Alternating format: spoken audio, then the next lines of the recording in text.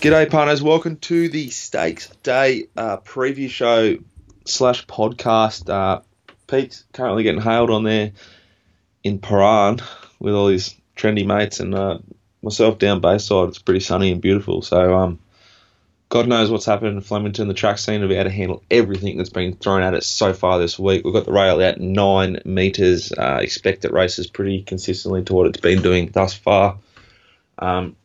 We're going to preview races 5, which is the Daly Sprint, race 6, which is another race 7, and then race 8. We'll get you the names of them as we get to them through the show. This show is brought to you on puntingform.com.au. We all use Punting Form, and so should you.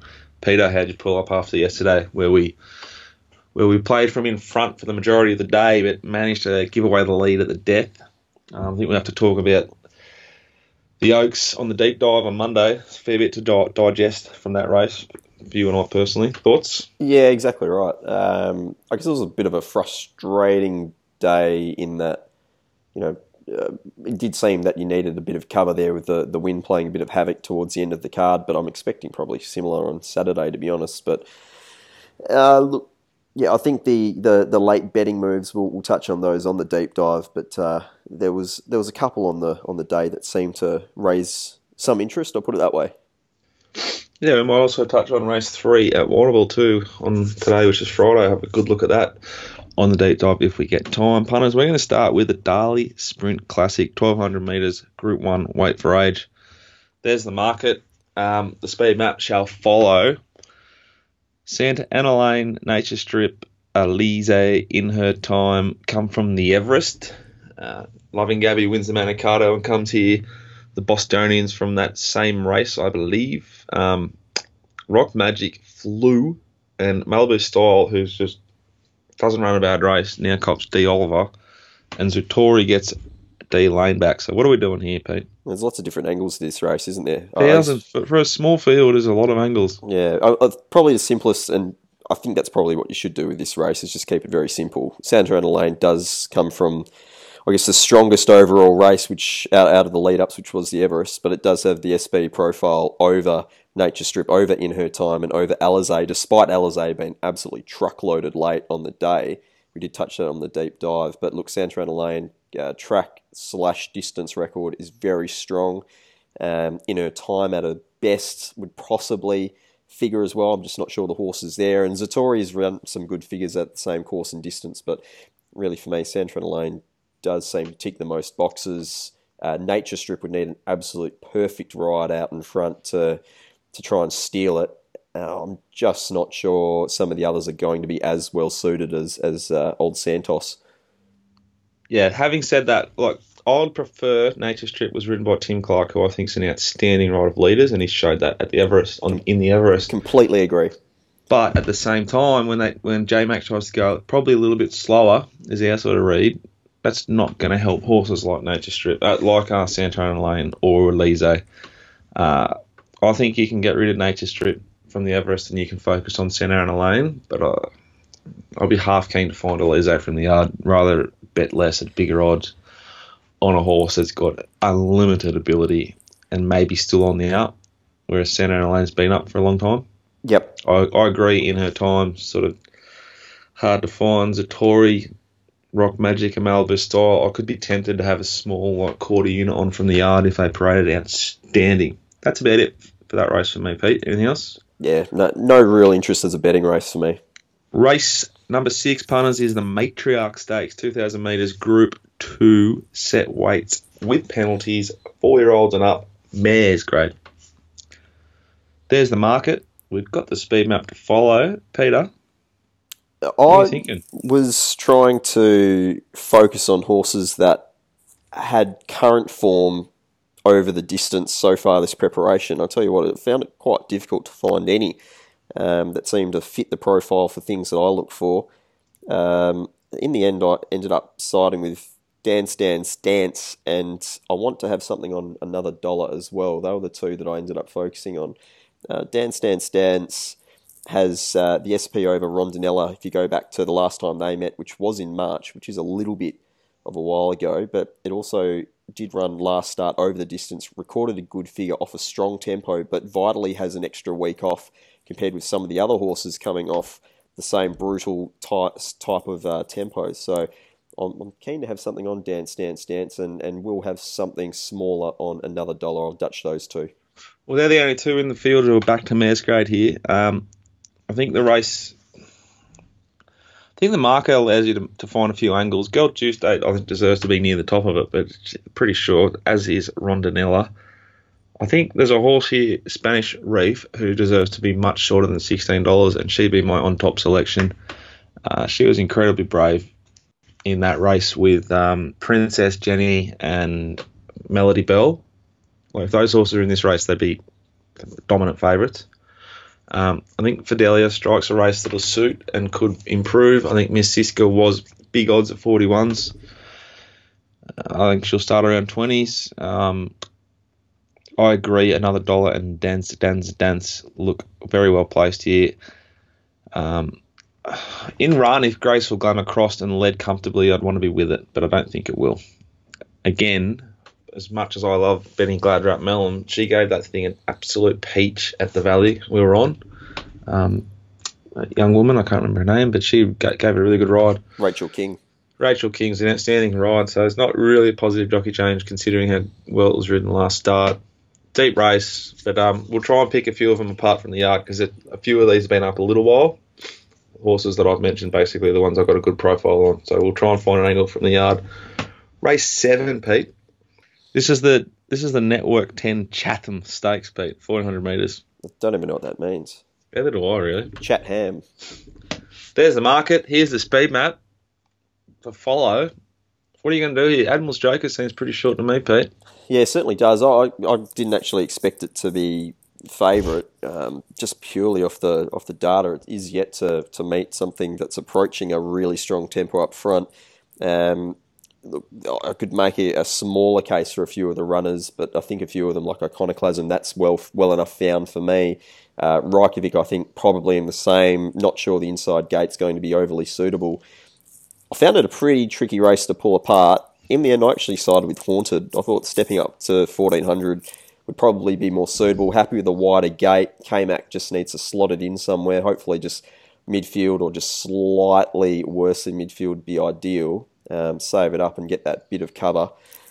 Outside of that, I was gravitating towards horses like Widgie Turf, Reykjavik, but again, both those inside gates, not sure they'll be suitable. Iconoclasm ran some really strong splits late that I thought was appealing, but again, 550 is probably short enough for a horse that has struggled to win over the last couple of years.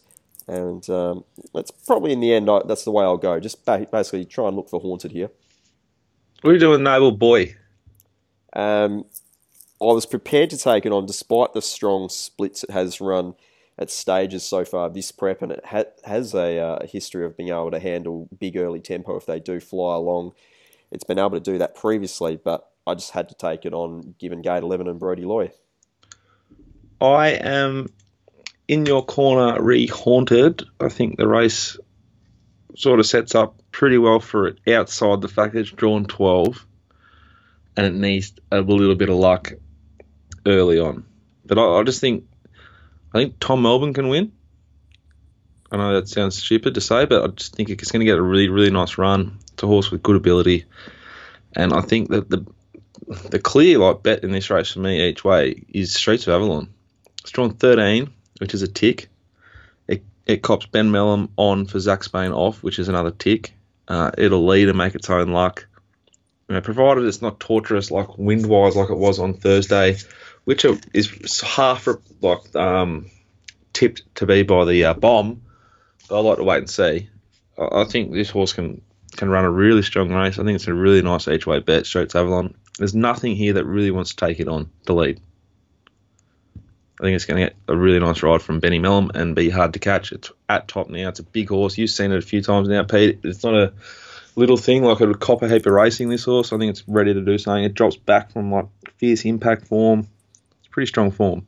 It's an interesting proposition, isn't it? Because while the wind might be a factor, we may also find that the inside of the track is still, or that getting first access to the inside, say, couple of lanes might very well be suitable on the day. So I guess it just means you have to time your run absolutely perfectly. But as you said, if there's not much pressure on it up front, you might be able to get away with that in this race. But we'll see. We won't try and preempt what the weather's going to do on Saturday because it looks absolutely cast. I'll put it that way. Well, how can we preempt the weather when it's hailing where you are and it's sunny where I am? We live 30 minutes apart. So Yeah.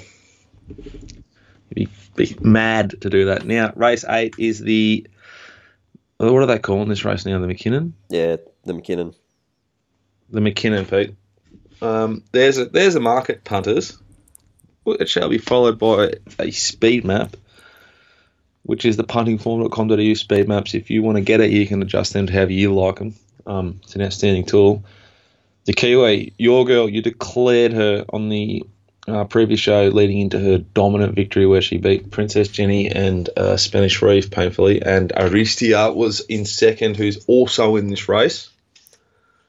Declaring it again here, the little Kiwi? No, not so much. I thought its best distance was the mile. 2,000 metres, did run a really strong 2,000 metre trip last prep, but that was on a heavy track, so unless the track really disintegrates, I won't necessarily be following her. It's one of those things where I got the cash at a very similar quote last week. In fact, at a better quote. There's no way I'm jumping into shorter here again in the Open Group 1. Not to say that she couldn't win it, but it's just to say that I think there's a few better horses that she's meeting this time around. In the end here, there's one horse I'm really keen to have a look at, and that's Magic Wand, purely just because it's backing up off Tuesday in the Cup. It was a relatively soft Cup, let's face it, given the overall tempo that we get the leisure of seeing in puntingform.com.au's review. It does have SP over 4 runners in this field.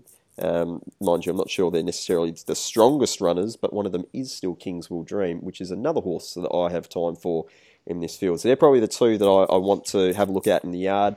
If I'm going to have a crack at one at slightly longer price, it would be Debt Agent, which used to be known as Debt Collector in Singapore. We'll get right back in the field, but again, if it's able to get a bit of cover and Rod can weasel his way through the field, it might be finishing stronger. So they're the three I'm keen to find. It did do some nice work late there, that old Debt thing. Okay, I reckon this is an each way moral, punters. Kingsville Dream. Drawn 13, J-Mac, he's hungry. He hasn't ridden anything of note throughout the carnival. This is his last chance. This horse was very, very strong when ridden awfully, I thought, in the Cox Plate. Not awfully, but it was never allowed to do anything, and what it did, it was awesome. I love the way it finished off. I think Bray the Pig will be on the microphone here for last Group 1, collect another trophy. 50 Stars has a harder run here than it had previously. Night's Watch from 1. If it jumps well, I'll be getting on in run in the first 100 metres. If it misses the start, I'm off. I thought that Suzuka Devious, I like what it did through the line in the last start it ran in. I think it's going to get out to big odds, and I'll probably be getting something out of it. Maybe even Harlem. But I'm firmly against this favourite. I was against the last start and I was wrong, and I'm not going to be jumping on now at a shorter price in a harder race. Yep, I agree. Best bet and a value bet, Peter. I'll go first. My best bet is Kingsville Dream in the McKinnon. My value bet can be Streets of Avalon in the whatever it's called at race number 7. What do you got, my man? My best value is in the last, in race 9, More Wanted for Damien Lane and Peter Chow. Chowster. It's got good enough track and distance stats. Goes all right first up after a spell. Huge jockey change. It's the first time it's actually had a jockey sitting on board. It seems to just love Flemington. So at currently $31 you can get on one of the corporates, although that is the one that does tend to snip you. But it is also $31. No, there's 31 at Top Sport and 365. Oh, beautiful. Top Sport it is. That's my best value on the card. There's also 31s at Sportsbet, but they'll deduct you when they come at scratch and come out because they get away with the moral. That's the one I was talking about. Look, I think the best, it is pretty short, but I think True Self and race 4, I've tried to look at that race from all different angles, and it still just lobs with Ryan Moore jumping on board for John Allen, which I think is like one of the greatest jock upgrades you possibly have at the moment. I think out of all the shorties on the card, that's the one I'm keenest to be with. Cool. All right, I wish you didn't give away more wanted. Now we've got to make a decision before we publish this. But, yeah. Well, Esperance I thought profiled to run a really big race, but T.O. Nugent's not riding very well at the moment. If you disagree with me, go and watch race 3 at Warrnambool today, punters. I thought Morrissey was a better... Out of the 2 horses coming for the 955, actually the 3 horses, but a good yarn's probably not going to get a start. But I thought Morrissey was the better 955 to 1100 metre proposition than Esperance. And just for transparency, punters, my best bet outside of the race that we previewed is race 2, number 8, Starcaster. I think it and Grinzinger Star are the only 2 chances in that race. Completely agree. Back one, save the other. Buy them any mail, I might flip if I have to, but I don't want to. I'm already on Starcaster at the big odds. Yep. All right, punters, enjoy yourselves. That's probably the last time you're going to hear my voice on a show. Actually, we're doing the deep dive. That'll be the last time. Until I go into a paddock for a couple of months. I was going to say, might get one more out of you on next Thursday for Sandown Cup. We might do a bit of Sandown and Ascot that day, because I'll be back at Ascot for Champion Fillies Day next Saturday.